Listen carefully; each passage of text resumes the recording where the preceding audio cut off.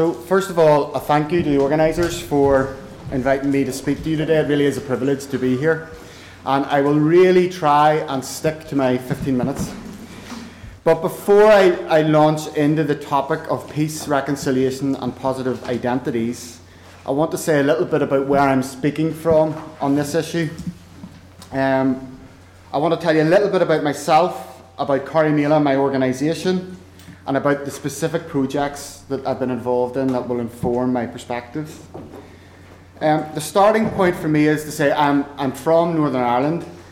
I am a product of a deeply divided and contested society.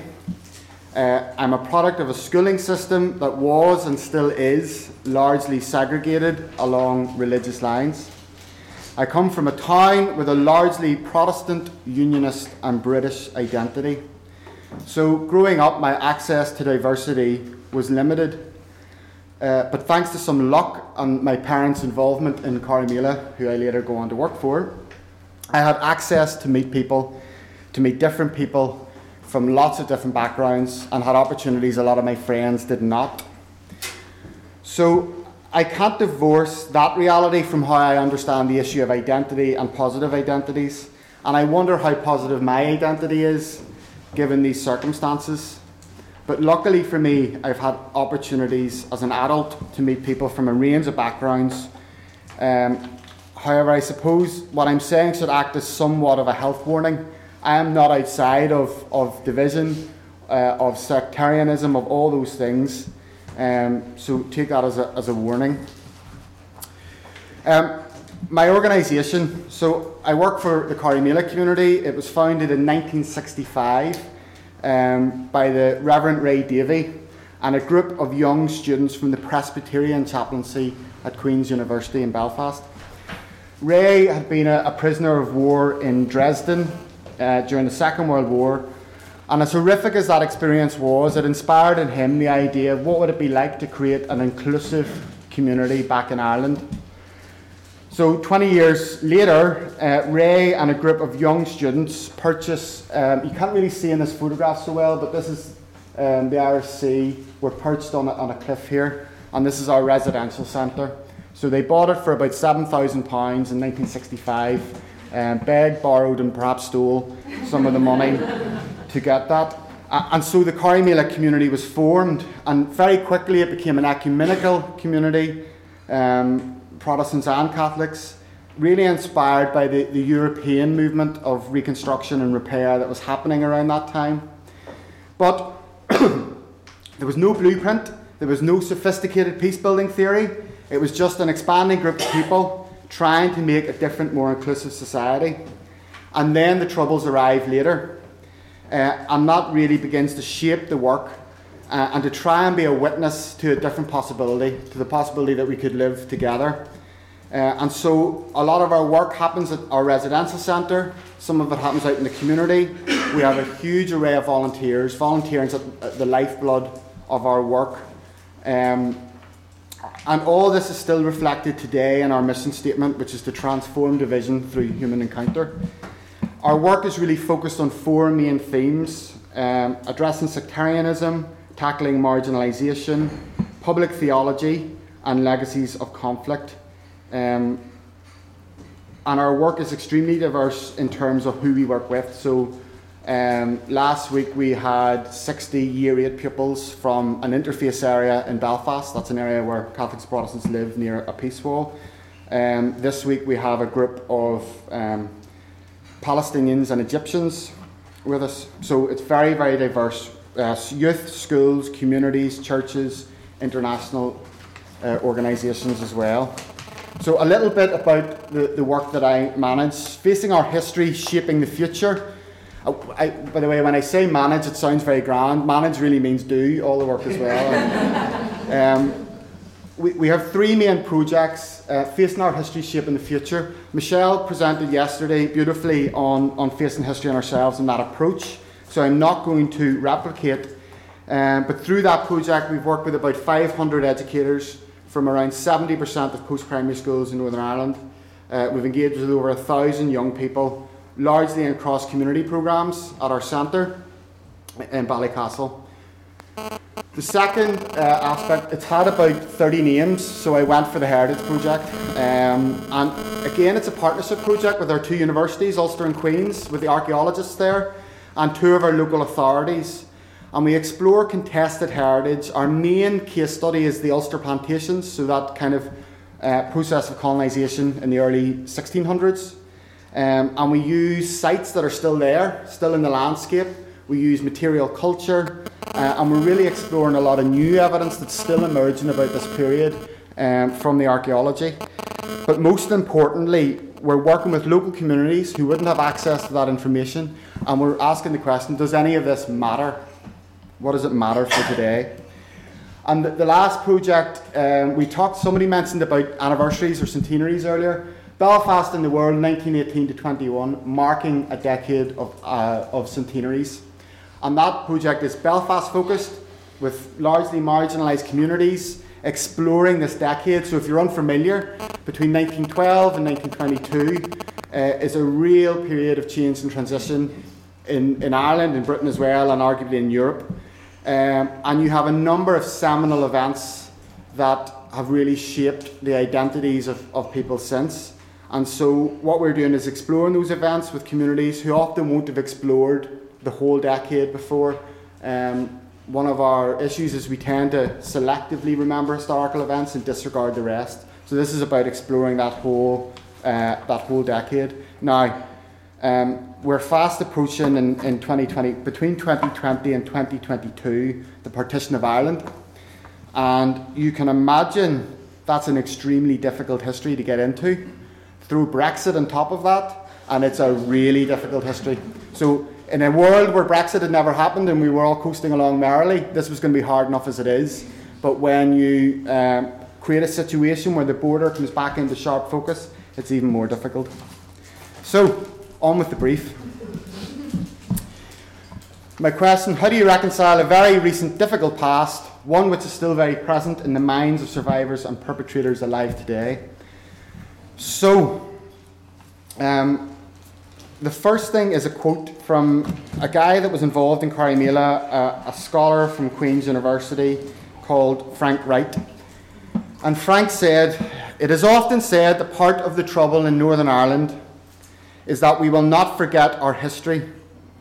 The real difficulty is that our versions of history are in fact ways of explaining our feelings and especially our fears in everyday life. New histories will take root beyond academic settings only if they grow out of new relationships which give them meaning. If we explore our histories together with people whose experience is the opposite side of the deterrence relationship, then new histories may eventually flourish." The deterrence relationship was how Frank described the Catholic-Protestant relationship. So to be clear on the problem, the past isn't in the past. It's a lived reality on a daily basis for many people, often in unconscious ways, making it all the harder to address. And it's not just a question of whether you explore a difficult history, but who you explore it with. Who you explore it with.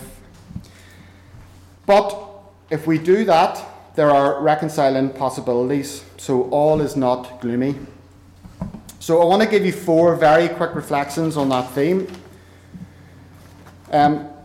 It's probably come through, a lot of this is our issues that we've touched on throughout our time together. If we engage with this work, it is not purely a rational experience that we can do here. When we explore events and understand, in order to explore events and understand what happened better, it's not just here, it's here and in your gut as well. It's a deeply emotional experience in which your identity and the group that you belong to is invested in the outcome. And nobody wants to be the scapegoat, the person who is part of the group whose fault it was. So before any historians get annoyed with me, what I am not saying is that facts aren't important or forensic knowledge is not important. It's really important. But it's how these facts are understood and from what perspective is where the rubber hits the road in a society with an identity-based conflict. One of our conversations yesterday is about whether teaching this stuff is a choice. And in Northern Ireland, people can choose to avoid it, but you can't choose to avoid living it. And that's part of the reality. My second reflection is actually you don't have to start with your own violent past. The use of distant case studies can provide you with both a window and a mirror into your own society. And so leaning on some of that facing history in ourselves, methodology, we often explore the Holocaust or US civil rights, and we're developing a way of looking at and understanding the past through the everyday choices that citizens were making. And we are never saying, isn't it the same? We're not saying that. But what we're doing is asking people to make connections. So what meaning does that history have for us now? What questions does that history ask that are relevant for us in the here and now? It's about connections. So you don't have to start with your own violent past, but you need to come back to it at some point. But when you come back to it, hopefully you do so with a new vocabulary, a new approach, a new way of thinking. Because the history that you're coming back to is something you're much closer to. It's a more emotionally close experience. One of the things I've learned is about the wholeness of human behaviour. So not just victims and perpetrators. One of the challenges in Northern Ireland, and I'm sure given the room we're in, everyone here responded to the UK government consultation on addressing the past in Northern Ireland. A challenge is that the public debate has fixated on issues of victims and perpetrators. And that's really important. That it's some of the most painful stuff. But we also have to consider wider society. Who were the upstanders when all this was happening? Who was standing up for peace? Who were the bystanders? Those that did very little good or very little bad, but perhaps created the space where terrible things happened. So addressing the violent past is a task for everyone, not just the direct actors engaged in violence. And so exploring that violent past also has to be a task for everyone. Something that's come through is this idea of what's the purpose of the work that you're doing. The risk of history and reconciliation is that it becomes a kind of sanitised, whitewashed history where we only focus on periods where people got along, or this idea of shared history. I'm not sure what that means. For me, reconciliation work has to engage with difficult and divisive history, because to do otherwise would be to ignore some of the core themes that continue to divide us in the present. And it's not easy, but it needs done. Now, I'm going to contradict myself slightly. I do believe there's merit in searching for times where some of our modern day assumptions are challenged, for moments where it seemed that there might be other possibilities, and to try and figure out why those possibilities didn't flourish. So to put it another way, it's not actually for me about reconciling the past, but about understanding the past in order to reconcile the present. So the second part of my brief was to explore how can positive identities grow out of forgiveness and peace-building efforts today. What, if any, impact can community projects, including the arts, have on creating positive shared identities in post-conflict communities? So lunch is at 1, so I'm going to be brief. So to go to the second part, what impact can community projects have? Given my background, here's a spoiler alert, the answer is a lot. 3 thoughts on this question. We have to problematize the idea of positive identities.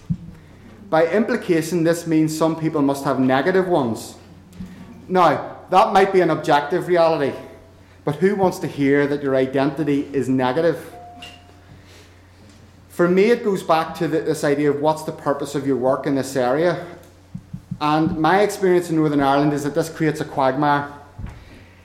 In identity-based conflicts, your identity becomes your sense of comfort and belonging and safety, all of which are fundamental human needs. And at the same time, your identity is a potential source of threat towards you. You are at risk because of how you are perceived. So it's both a source of comfort and a risk. Secondly, your identity is part of your story.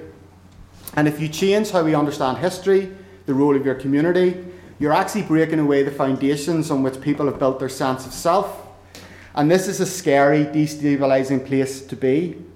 So reconciliation work needs to take that into account. Put another way, the worst way to try and build positive identities is to try and change somebody's identity. Rather, I think you have to create the safe space where people can be critical of their own values and beliefs and have the resilience to make different decisions about how they view themselves and others. There's another bit that's been running through our conversations for me, which is around shame and guilt, and how, when you might be on the wrong side of history, do you cope with that in the present? All I know is that shame is debilitating, so I think we have to figure out some way of what responsibility can we take for what's happened before us without being kind of drowned by it. The second thing, which is kind of obvious, but identity is fluid and multifaceted. In identity-based conflicts, identities become really reductive.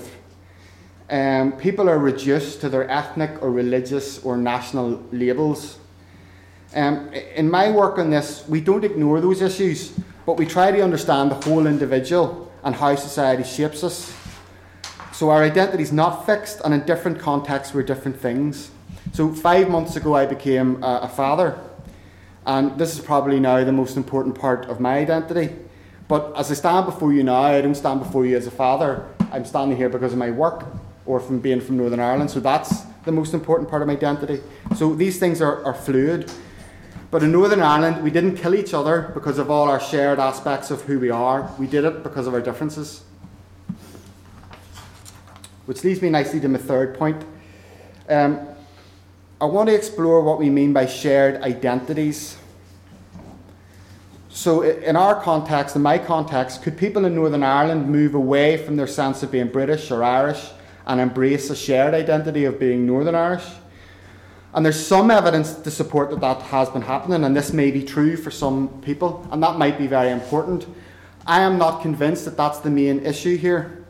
Rather, I think that if we explore our histories together, we can come to some kind of place of understanding about our similarities, our differences, and our fears. So in an identity-based conflict, trying to replace our identities with some kind of transcendent identity may not be an option. The arts. Sorry, I should have slid that on. The only summary slides. The arts. I want to return to what I said about difficult histories being not just a rational experience, but an emotional one. And this, for me, is where the arts come into their own. The arts enable you to explore the past in a really holistic way, where you can engage your head, your heart, and maybe even your feet. And one of the proudest parts of my work has been the production of 2 films, one about upstanding and one about bystanding during the conflict in Northern Ireland. And they've led to conversations that have a depth to them that is hard to get with more traditional approaches. Another example, back to our centenaries. At Corrymeela we commissioned a special play to reflect the end of the First World War back in November. And marking that anniversary in Northern Ireland or in Ireland is very different to marking it here. And so we had to be really careful about how we did this. So we had 200 14-year-olds in Belfast City Hall for an event, and this one-man play told the story of returning after the First World War. You could have heard a pin drop, such was the level of engagement. Now, this was a piece of fiction, but it was based on historical themes and ideas that we know are true of the time, but it made it no less a meaningful way to understand the past. And in my work, I also bring in painting and poetry as a tremendous way of getting beyond the facts and into meaning. So, a little side point. I was asked to look at forgiveness, and given the time constraints, I cannot get into that issue. So I'm just going to touch on it. My personal belief is that without forgiveness, we have little hope of sustaining peace. But forgiveness might be more straightforward when you have individual acts of violence, where someone who is hurt and someone has done the hurting. However, in transgenerational communal violence, that's a whole lot more complicated, and it raises the question of whose gift is it to forgive. So the last part of my brief: how can the phrase "history doesn't repeat itself, but it often rhymes" be helpful for understanding reconciliation and peace building as a means of safeguarding future generations from reliving these difficult histories? The short answer is very helpful. in Ireland, I think we've seen cycles of violence for longer than living memory. And I'm convinced the only way to break a cycle is to break it. And the only way to break it is to face up to it, understand it, and make different choices.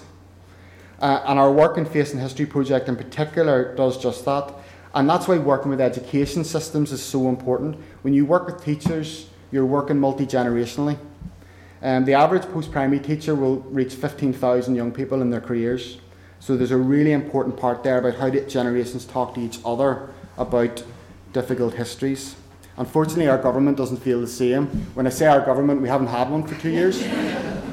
But if we did, they would be unsupportive. So again, it's back to the purpose. Exploring the past for me has to be about building democracy and citizenship in the present. I meet people involved in reconciliation work who kind of proudly tell me that their kids know nothing about what happened in Northern Ireland and about Protestants and Catholics and all that stuff. And we want to protect our children. The way to protect them is not to not tell them about it. It's to tell them about it in a way which provides some kind of freedom to make different choices. And that's an issue as a dad I'm going to have to face in the not too distant future. So I want to finish now to turn it back to the arts. So I'm going to read you to finish two stanzas from Seamus Heaney's poem, The Cure at Troy. History says, don't hope on this side of the grave, but then, once in a lifetime, the longed-for tidal wave of justice can rise up and hope and history rhyme. So hope for a great sea change on the far side of revenge. Believe that a further shore is reachable from here. Believe in miracles and cures and healing wells. Thank you very much.